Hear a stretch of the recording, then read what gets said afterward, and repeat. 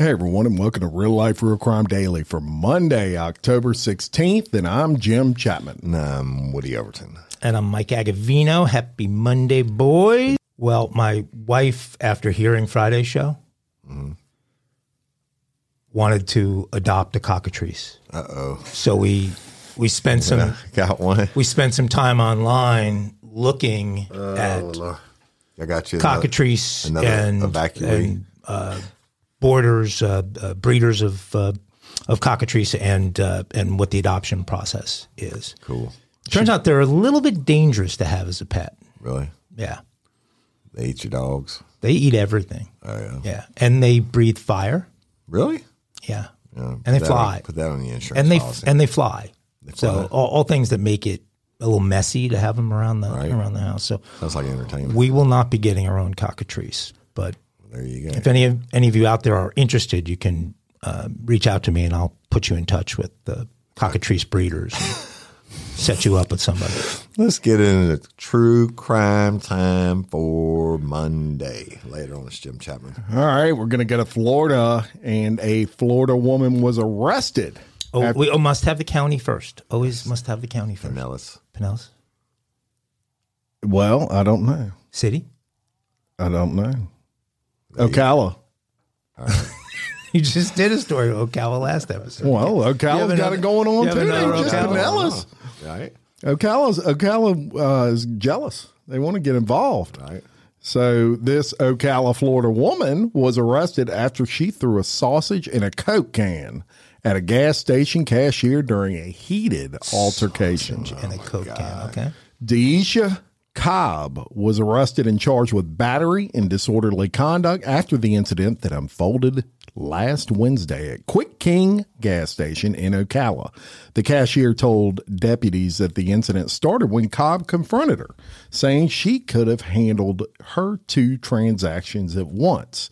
The two reportedly shouted at one another, causing the verbal altercation to turn physical. That's when Cobb grabbed a sausage from the hot tray and its tongs and hurled them both at the cashier. Yeah. The sausage hit the cashier in the right wrist and the tongs in the right leg. Cobb then left the store. The cashier grabbed the sausage off the floor, went outside, and threw it at Cobb's car. There you go. Cobb retaliated by throwing the Coke can she had just purchased and the same sausage, back at the cashier who was standing toward the end of the counter at this point. The soda can hit the counter and the cashier was able to get out of the way to avoid being hit by it. Oh, that's amazing. So people are so stupid. The police came and they took Miss Cobb to jail. People are so stupid. Man, what you in for? Hurling sausages. Wait. So this started over splitting her purchases into two separate transactions? I guess so. Okay. Well, that'll piss you off. That'll piss you off. And by the way, don't buy a sausage at this place. If a sausage remains intact after it's been thrown and hit three different humans, it hits a car and everything else. I don't think that's officially a sausage. Let me take it to another. They don't have sausages, but they got everything else y'all are familiar with. A McDonald's employee has been charged with murder after a woman was shot and killed in the restaurant following a confrontation, according to police in North Carolina. Sam Antoine Ivy, 35, was charged with second-degree murder and being arrested in connection with the Monday morning shooting. Prior to the shooting, police said the two women were arguing at a bus stop outside the McDonald's when one of them entered the restaurant and was followed by the other. The manager had to separate the two, and one of the women then left the McDonald's, but she returned shortly after. When the woman re-entered the McDonald's, she reached out and touched Sam Ivy, who then immediately shot her with a concealed handgun. There you go. Realizing what he had done, Ivy then fled the scene. The woman was identified as Jacqueline Marie Reed of Johnson City, Tennessee, and police said Ivy was arrested at an elementary school after the school's resource officer recognized him as a parent of a student. Police don't believe Ivy intended to harm anyone at the school, and the shooting at McDonald's was considered an isolated incident. And Ivy was charged possession of a firearm by a felon, smart, and is being held without bond, right? So there you go. She touched him? She left. And she came back. So it gets broken up. She leaves. She comes back in. Nothing about a weapon. She just touched him. And he pulled a gun and killed her. Hate that for her. I'm going to tell you something. If I'm a McDonald's manager, I'm not getting in between anybody. They don't pay you enough. Call 911. I hate that she got killed. And this convicted and felon in possession of a firearm. And he's packing while he's there at work.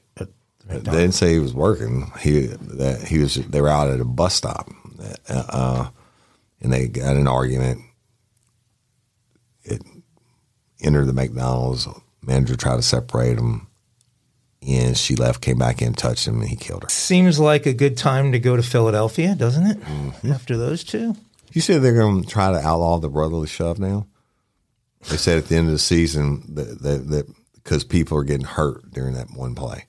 When a quarterback sneak on the goal line. Yeah, I know it's now the brotherly shove. It's not the tush push anymore. They call it the brotherly shove now.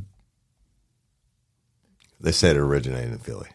Well, it did, and they can do it. And see, the Giants have tried to do it a number of times. Yeah, but they just haven't been successful. It doesn't work. So right. I guess it matters who the pushies of the tushy are. But no, don't be putting any money on my Giants, especially playing the Bills next. Right.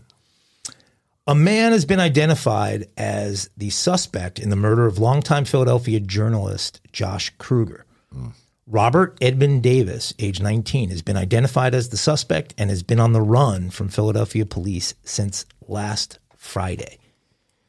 An arrest warrant that includes the charges of murder and related offenses was issued. Philly police had hoped to get Davis into custody quickly and safely, but that has not happened.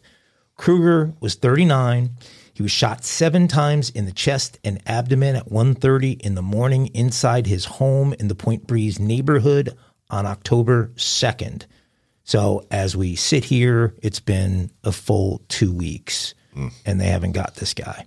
Security video showed Davis at his home earlier that day. Police said that Davis knew the journalist and he should be considered armed and dangerous. Police believe that Kruger, who was known for his advocacy work with the homeless and people suffering from addiction, may have been counseling Davis. And that's why he was seemingly free to go in and out the house. It is not clear how the shooter ended up in Kruger's home, although there are no signs of forced entry. Some of the other stories talk about the fact that he was for sure counseling this guy and that basically he was living with him or at least had free reign of the guy's residence. Police found no weapon at the scene. On his website, Kruger described himself as a, quote, writer and communications expert known for weaving his unique lived experience with homelessness, HIV, Philadelphia's street economy, trauma, and poverty throughout his poetry and writing. Kruger had actually been somebody who had contracted HIV, had lived as a homeless person, had gone through all kinds of trauma and poverty in his life, and so he was uniquely equipped to provide counseling to those people, considering the turnaround he had done with his own life. He was also a militant bicyclist, a parishioner at St. Mark's Church, and lived with his best friend, his senior cat with one tooth named Mason. In a statement, Mayor Jim Kenney said that he was shocked and saddened by Kruger's death. He cared deeply about our city and its residents, which was evident in his public service and writing. Our administration was fortunate to call him a colleague, and our prayers are with everyone who knew him. This guy was, by all accounts, a terrific person who had done a lot of good in a city that needs a lot of people like him and got taken out here. So let's hope another tragedy. Let's hope they find Mr. Robert Edmund Davis soon. It's been 2 weeks, as I said. We're going to bring you a little closer to home, and a lot closer to home in Louisiana. And actually, this is a unbelievable story that there's going to be a lot more to come. A woman sentenced to life in prison for her involvement in a rape case involving disgraced Sheriff's Deputy Dennis Perkins will get a new trial after an appeals court overturned her conviction. The Louisiana First Circuit ordered that Melanie Curtin, who was convicted of aggravated rape and video voyeurism in 2021, be given another chance in court. She is now currently released on bond, $350,000 bond, and is wearing an ankle bracelet. The appellate court's decision cited evidence admitted into the original trial that unfairly prejudiced Curtin, including videos depicting sex in a dressing room and a photo showing Curtin with an unknown man. The appeals court ruled that the trial court improperly excluded evidence related to the victim, who was married to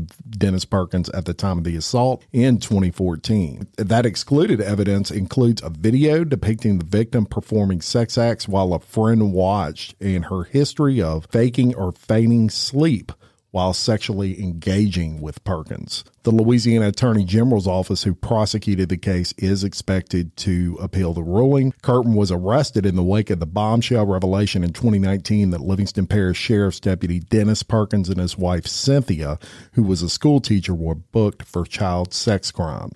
Dennis married Cynthia after splitting from his previous wife, who was the victim of the 2014 case that landed Curtin in prison. The victim testified she was drinking with Curtin and Perkins and woke up the next morning with a hangover but no memory of what happened. A defense attorney claimed Curtin was drugged at the time of the rape in which she allegedly participated, but no evidence was gathered that could verify that assertion. Dennis and Cynthia Perkins took plea deals for their charges within the past year. Dennis was sentenced to 100 years in prison and Cynthia to 41 years. So essentially, and to wrap that all up, Melanie Curtin, who had a life sentence, is now out. Well, you know that I know trial. This case intimately, and I covered it on Real Life, Real Crime Original. Denny and I came up together, Uniform Patrol, SRT, detectives, and all that before I went to state police. Melanie, at one time, was my real estate agent and a friend, and we used to hang together and everything else. Here's the deal. And somebody messed with me about this last night. They're saying Melanie got too much time. No.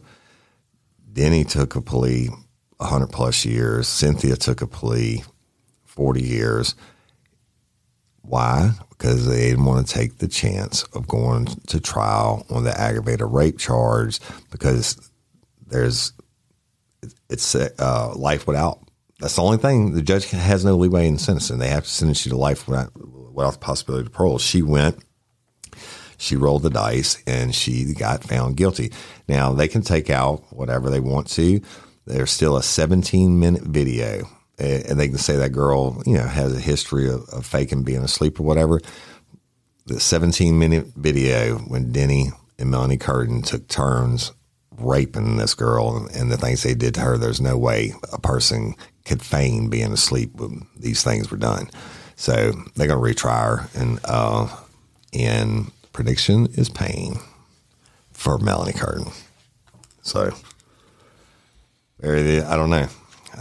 It's a lot. Sounds like a lot of wasted taxpayer dollars there. It's a lot of bad stuff. A federal appeals court on Monday upheld a ruling delaying this week's scheduled execution of a Texas inmate for fatally shooting an 80-year-old woman more than 2 decades ago.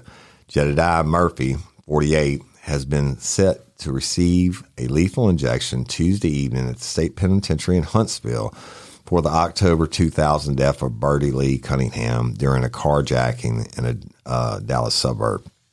But last week, a federal judge in Austin issued an order staying Murphy's execution after the inmate's lawyers had filed a lawsuit seeking DNA testing of the evidence related to his 2001 trial. The Fifth U.S. Circuit Court of Appeals upheld the judge's order. The 3-judge panel said that another case before the appeals court that was brought by a different Texas death row inmate raises similar issues. We agree with the district court that a stay is appropriate, at least until a decision in that case, the 3-judge panel wrote. Murphy's attorneys have questioned evidence of 2 robberies and kidnapping used by prosecutors during the punishment phase of his trial to convince jurors who had already convicted him of capital murder that he would be a future danger. A legal finding needed to impose a death sentence. Y'all go listen to the longest series I ever did, death penalty 1 through 10. And the death penalty part, to get the death penalty, it's not just regular murder. There has to be aggravating circumstances. And that's what they're talking about here. So Murphy has admitted to his guilt in Cunningham's death, but has long denied he committed the other crimes.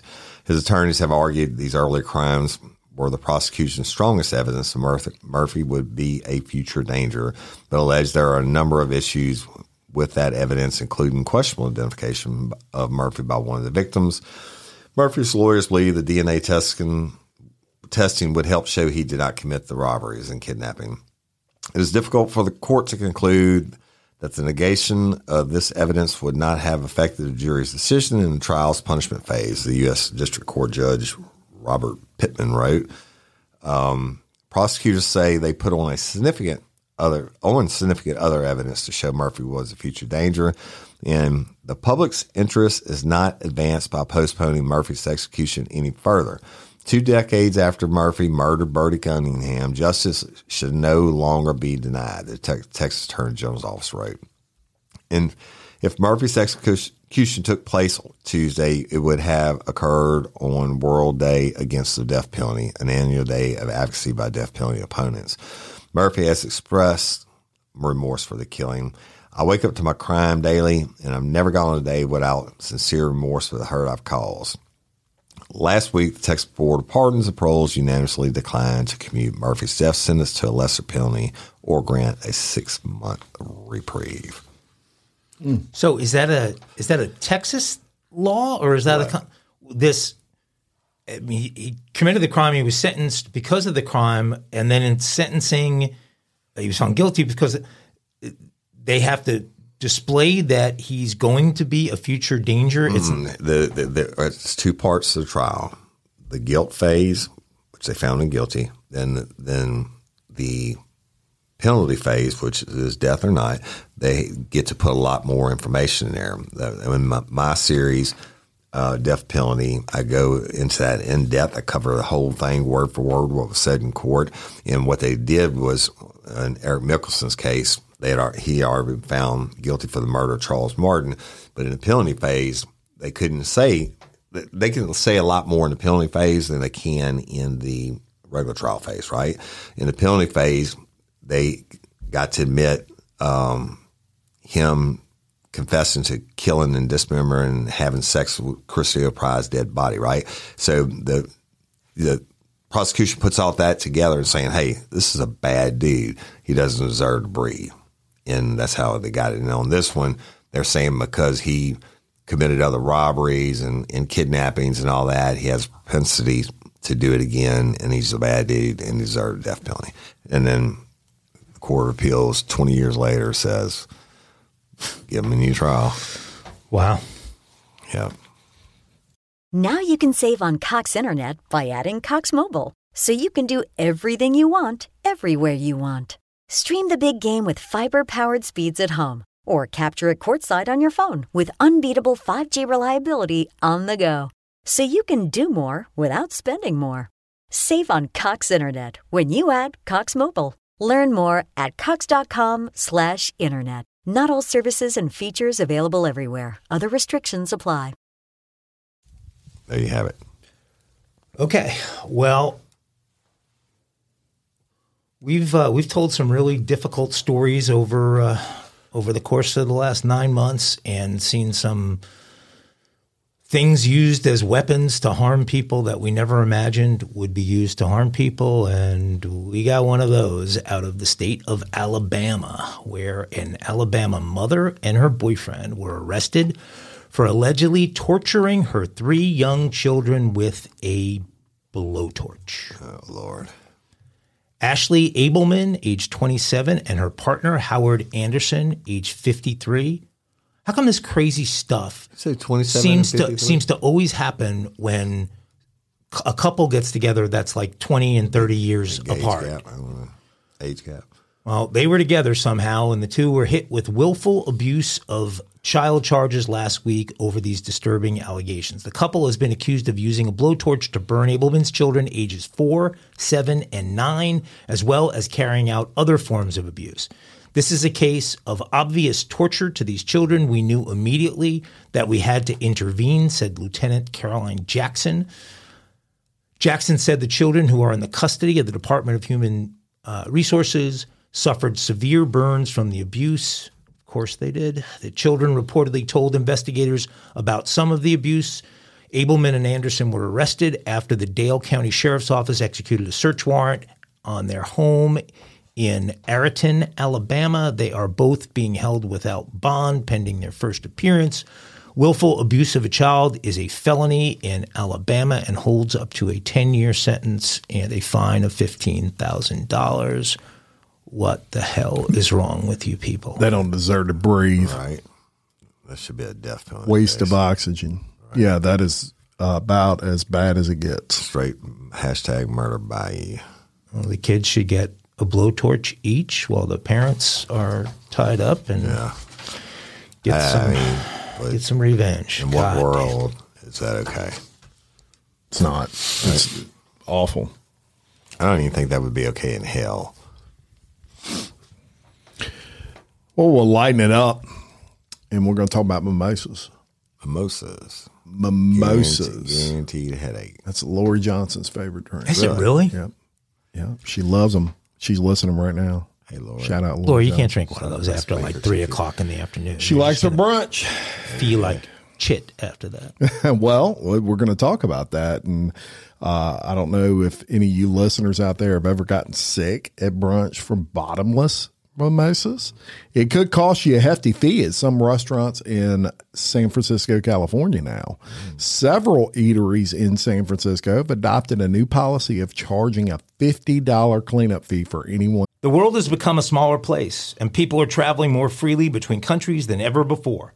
And companies are doing more business outside of their home countries than ever before. The geniuses at Rosetta Stone saw this trend beginning to develop years ago and have dedicated decades toward researching and refining the best and most efficient way to teach someone a new language. Rosetta Stone has been one of our most loyal sponsors here at Real Life, Real Crime and The Daily Show, and that's because many of you out there have trusted Rosetta Stone to prepare you for everything from a family reunion to a once-in-a-lifetime trip to a business trip in a faraway country. Rosetta Stone is the most trusted language learning program in the galaxy. Rosetta Stone's been there for us with a great product at a great price. Rosetta Stone is the trusted expert in language learning for 30 years with millions of users. Rosetta Stone's intuitive process helps you pick up a new language naturally so you retain what you learn, and their true accent speech recognition feature is like having a personal trainer. So don't put off learning that language. There's no better time than right now to get started. For a very limited time, Real Life, Real Crime and The Daily Show listeners can get Rosetta Stone's lifetime membership for 50% off. Visit rosettastone.com/today. That's 50% off unlimited access to 25 language courses for the rest of your life. Redeem your 50% off at rosettastone.com/today today. Au revoir. The vomits in the restaurant. So it's an issue. They make $1 billion in the French Quarter. Vomit incidents have become enough of a problem that popular brunch spots like the Kitchen Story and Home Plate have implemented the new fee. A sign posted at Kitchen Story, a popular mimosa spot, reads, "Dear all mimosa lovers, please drink responsibly and know your limits. A $50 cleaning fee will be automatically included in your tab when you throw up in public areas." Thank you so much for your understanding. I'm going to take that $50 charge. If I ever go there, I'm going to puke all over like Exorcist? Yeah. Oh, gosh. Head around and puke all over the whole room. I was like, get my $50 worth. Well, one of the co-owners of Kitchen Story said that the sign seems to have cut down on the problem, noting that he hasn't actually had to charge any customers the $50 fee. However, before the sign was posted, he said customers were throwing up frequently. A worker at Kitchen Story said that for a while, employees were cleaning up mess after mess, but the signage has forced customers to control their alcohol intake. A sign posted inside the home plate, another popular restaurant, reads, "Please drink responsibly. $50 cleaning fee for any incident incurred as a result of intoxication." Another restaurant in the area. How about not overserve them? Well, we're going to get to that. That's right. Another restaurant in the area, the Sycamore, has designated Mimosa ferries, employees who make their way through the tables every 15 minutes to offer bottomless mimosa refills. However, they have ulterior motives and are trained to cut off customers when they are visibly intoxicated. And really, that's what it comes down to. The one ever serving them is the restaurant. Right. And then you go, I don't get that. You're going to charge them a $50 fee and you don't want to overserve them. Yeah, you got a bunch of people puking in your restaurant. It might tell you that you're not paying enough attention. That's different than like when Dallas, when I got kicked out of 3 restaurants in a matter of like 3 hours. That was because they would, you can only have one beer. And they said, you want a beer? You want a small one or a big one? I said, I want a big one. And well, maybe I could have 2 or 3.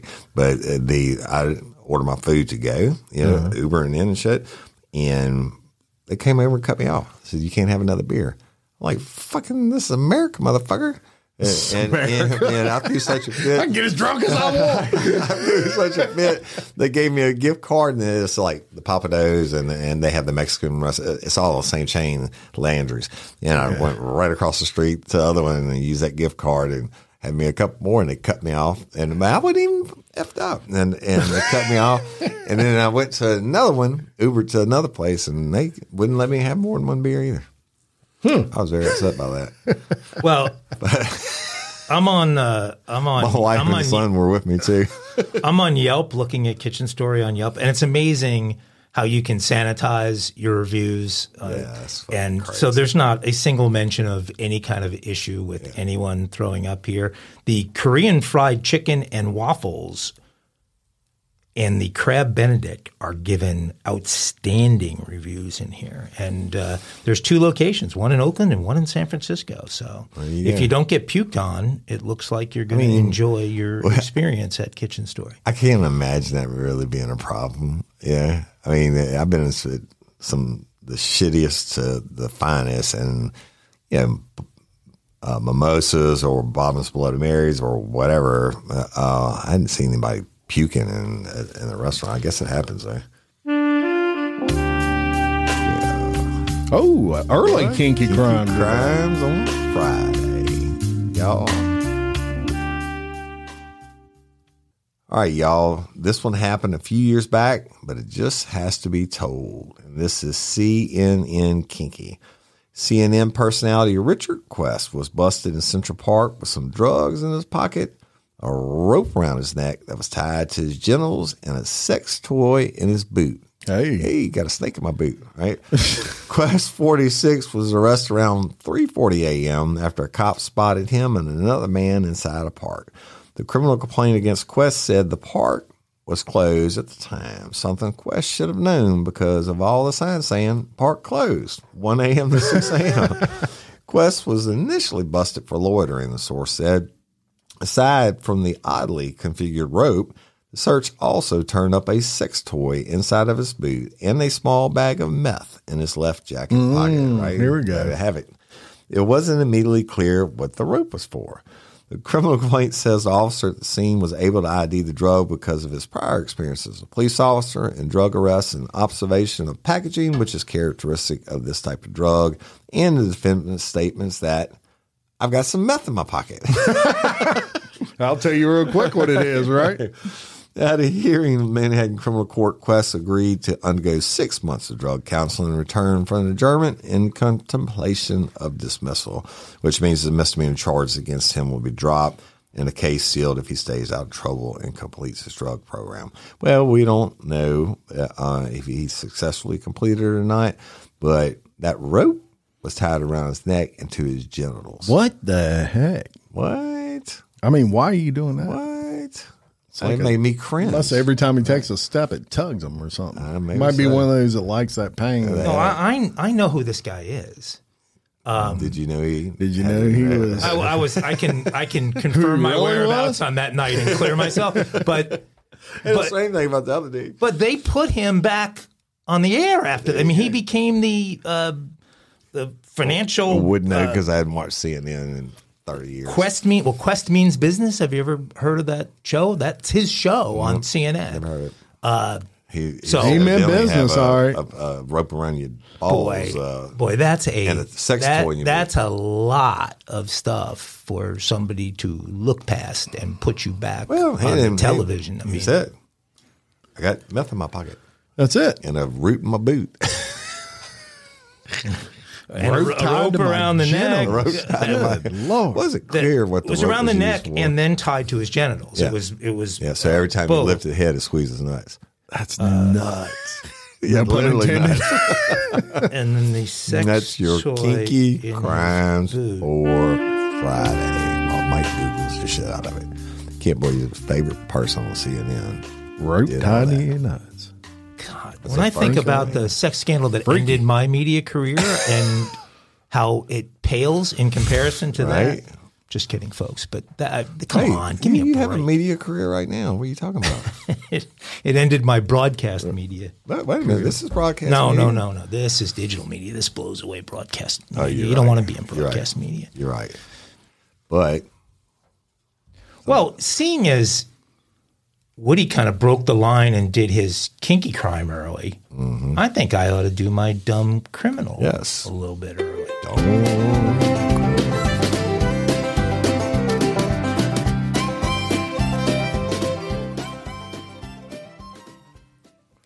And where else but Pinellas County, Florida, can you find dumb criminals of this type? 3 teens in St. Pete Beach, Florida, were new to the robbery game and had completed only a few successful heists when they decided to break into a home on Everglades Court and hit the mother lode. It was their lucky day. The trio was so overwhelmed with joy when they saw the 3 jars full of cocaine that they rushed out of the home without stealing another thing. They headed to one of the teens' houses to try out some of their newfound bounty. After cutting up some lines from the first jar, the 3 began looking at each other. The taste was wrong. They felt no buzz. And they all started coughing. Oh, Lord. That's when they knew that what they'd stolen wasn't coke, but what was it? The next day, one of the boys was watching local news with his mother when the sad elderly woman was interviewed about the strange robbery that had taken place at her home, and that the only items taken were 3 urns containing the remains of her cremated husband and her beloved schnauzers. Oh, my God. The boys felt so guilty about what they'd done that they decided to return the urns a few days later,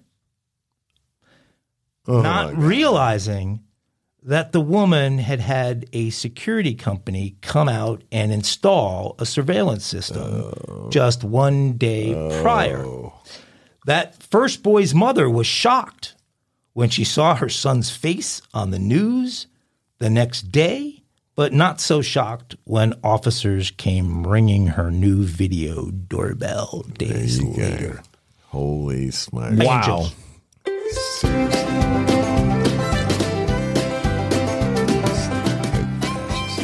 Well, and I have to say that should you lose your family schnauzer or 2 family schnauzers, and should you have them cremated, there's only one place to have that done, which is, boys? Parish Forensics, Louisiana Pet Crematory. Louisiana Pet Crematory. And if you have it done by them, you're going to have a beautiful urn, Jim. Right. Absolutely. And if someone broke in to the Chapman household, they wouldn't confuse the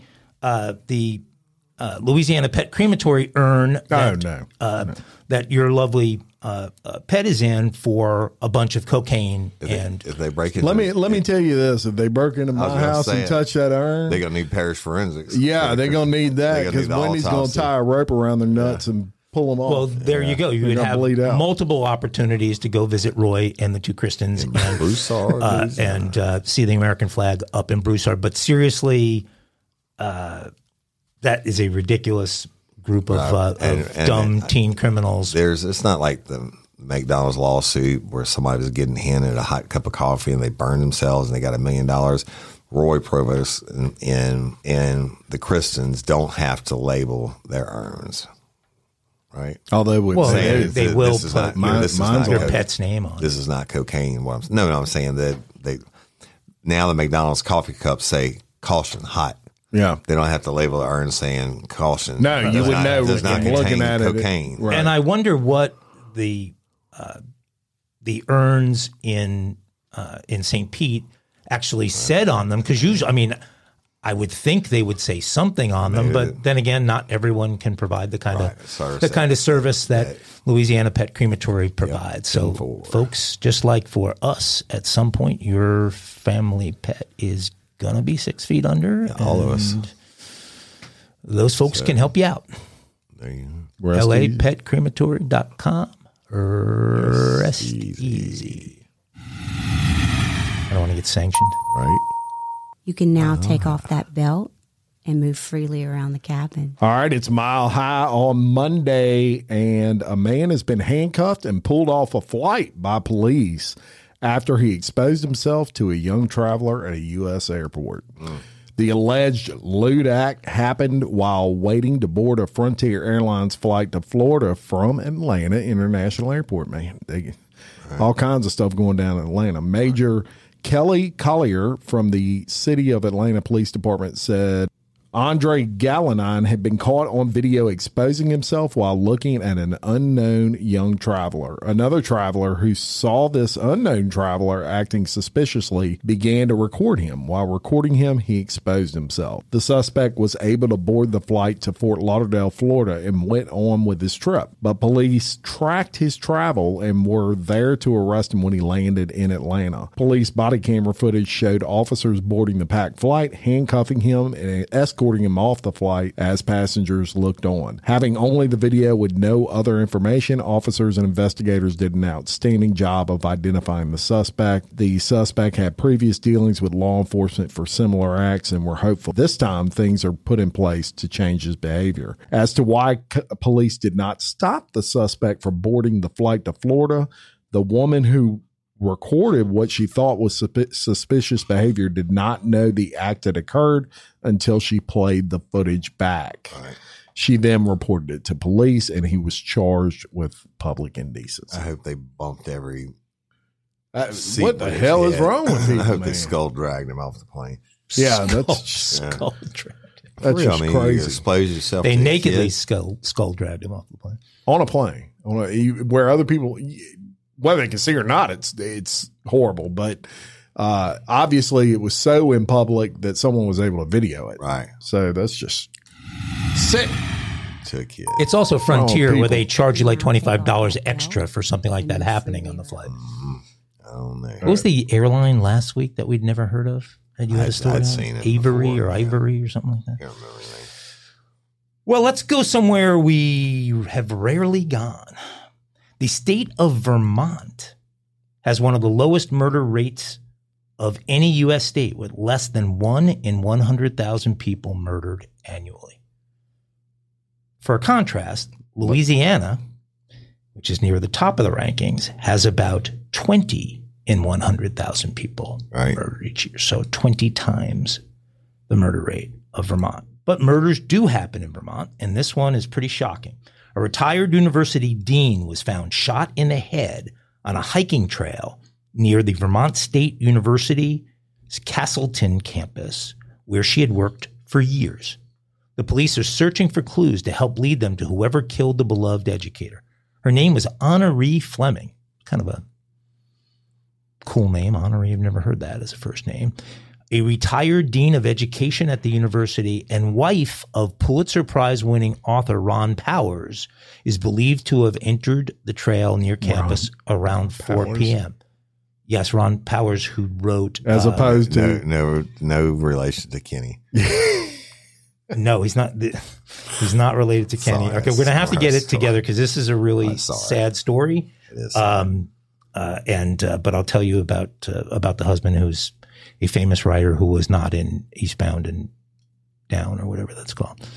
What is that called? Eastbound and Down. Yeah, right. It was the ecstasy, not the chicken wings. I quit. I'm sorry. They never disrespect. I'm sorry, Honoree.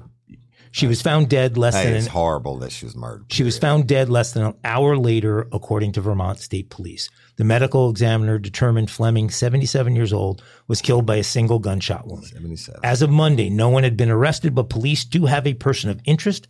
They're asking the public's help in finding. At this point, they have not shared anything regarding a potential motive or whether this was a random or targeted act. Police are looking for this person of interest, described as a male with short red hair, about 5 feet 10 inches tall. He was last seen wearing a dark gray T-shirt and carrying a black backpack.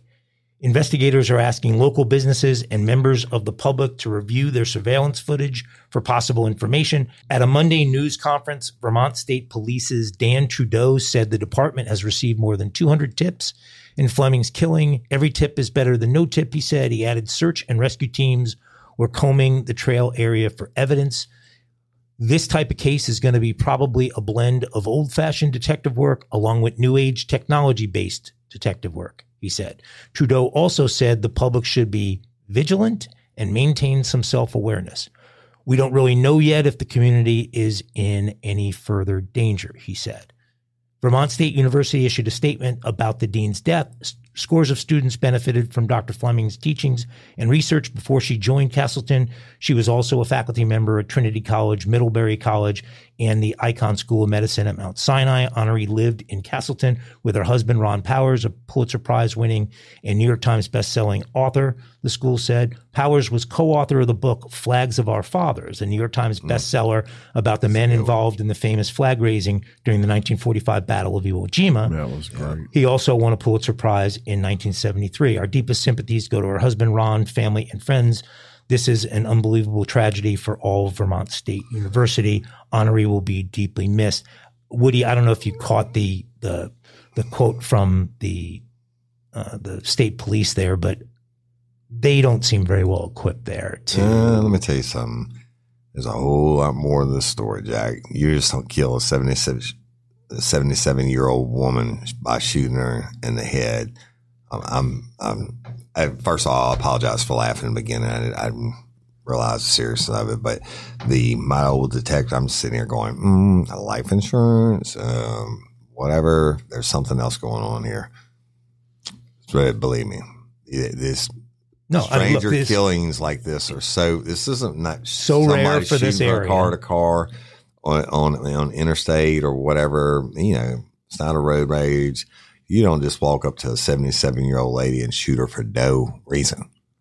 There's a reason. Well, detectives got to find it out. They have a description of this guy, so hopefully they'll make some. I bet you they got a lot more than that going on. Well, we shall stay close. I want to follow the story. I'm interested. Either one of y'all been to Vermont? Oh yeah, anytime. Yeah. Isn't it the Granite State? It's the Green Mountain State. Yeah. You been there? Yeah. Pretty? Beautiful. Vermont's beautiful, but if you're in New York, it's where it's the best skiing in the Northeast, but that's not saying a lot because once you move west and you ski in the Rockies, you realize that you don't have to ski on ice in negative 15 degree weather with 40 mile an hour winds. But Vermont's beautiful. Yep. Got to follow it. Got it. My spidey senses are going off. Something's wrong. Something's wrong. She was killed for a reason. Oh, I see what you're saying. It's not a random killing. I thought you meant here. No. In the studio. No, something's wrong on this killing. Freaking me out. Something is very wrong in the studio. And it's really going to get interesting. No, I mean, this is one of the more prominent people, living in that area for sure, married to probably one of absolutely the most prominent people in that area. She was running in the park at 77 with all her bling bling on. And that's not a motive. Robbery's not a motive. but there's a reason. Wow. So we're going to find out. All right. Until next time, I'm Jim Chapman. And I'm Woody Overton. And I'm Mike Agavino. For Real Life Real Crime Daily. Peace. Aglets. At Arizona State University, we are committed to our students' success. That's why our online educational experience is unmatched. You'll access our state-of-the-art adaptive learning technology that fosters innovative thinking and inspires collaboration with faculty and peers. Explore more than 300 world-class programs offered online, all designed to empower our students to become the next generation of critical thinkers and innovators. Visit asuonline.asu.edu.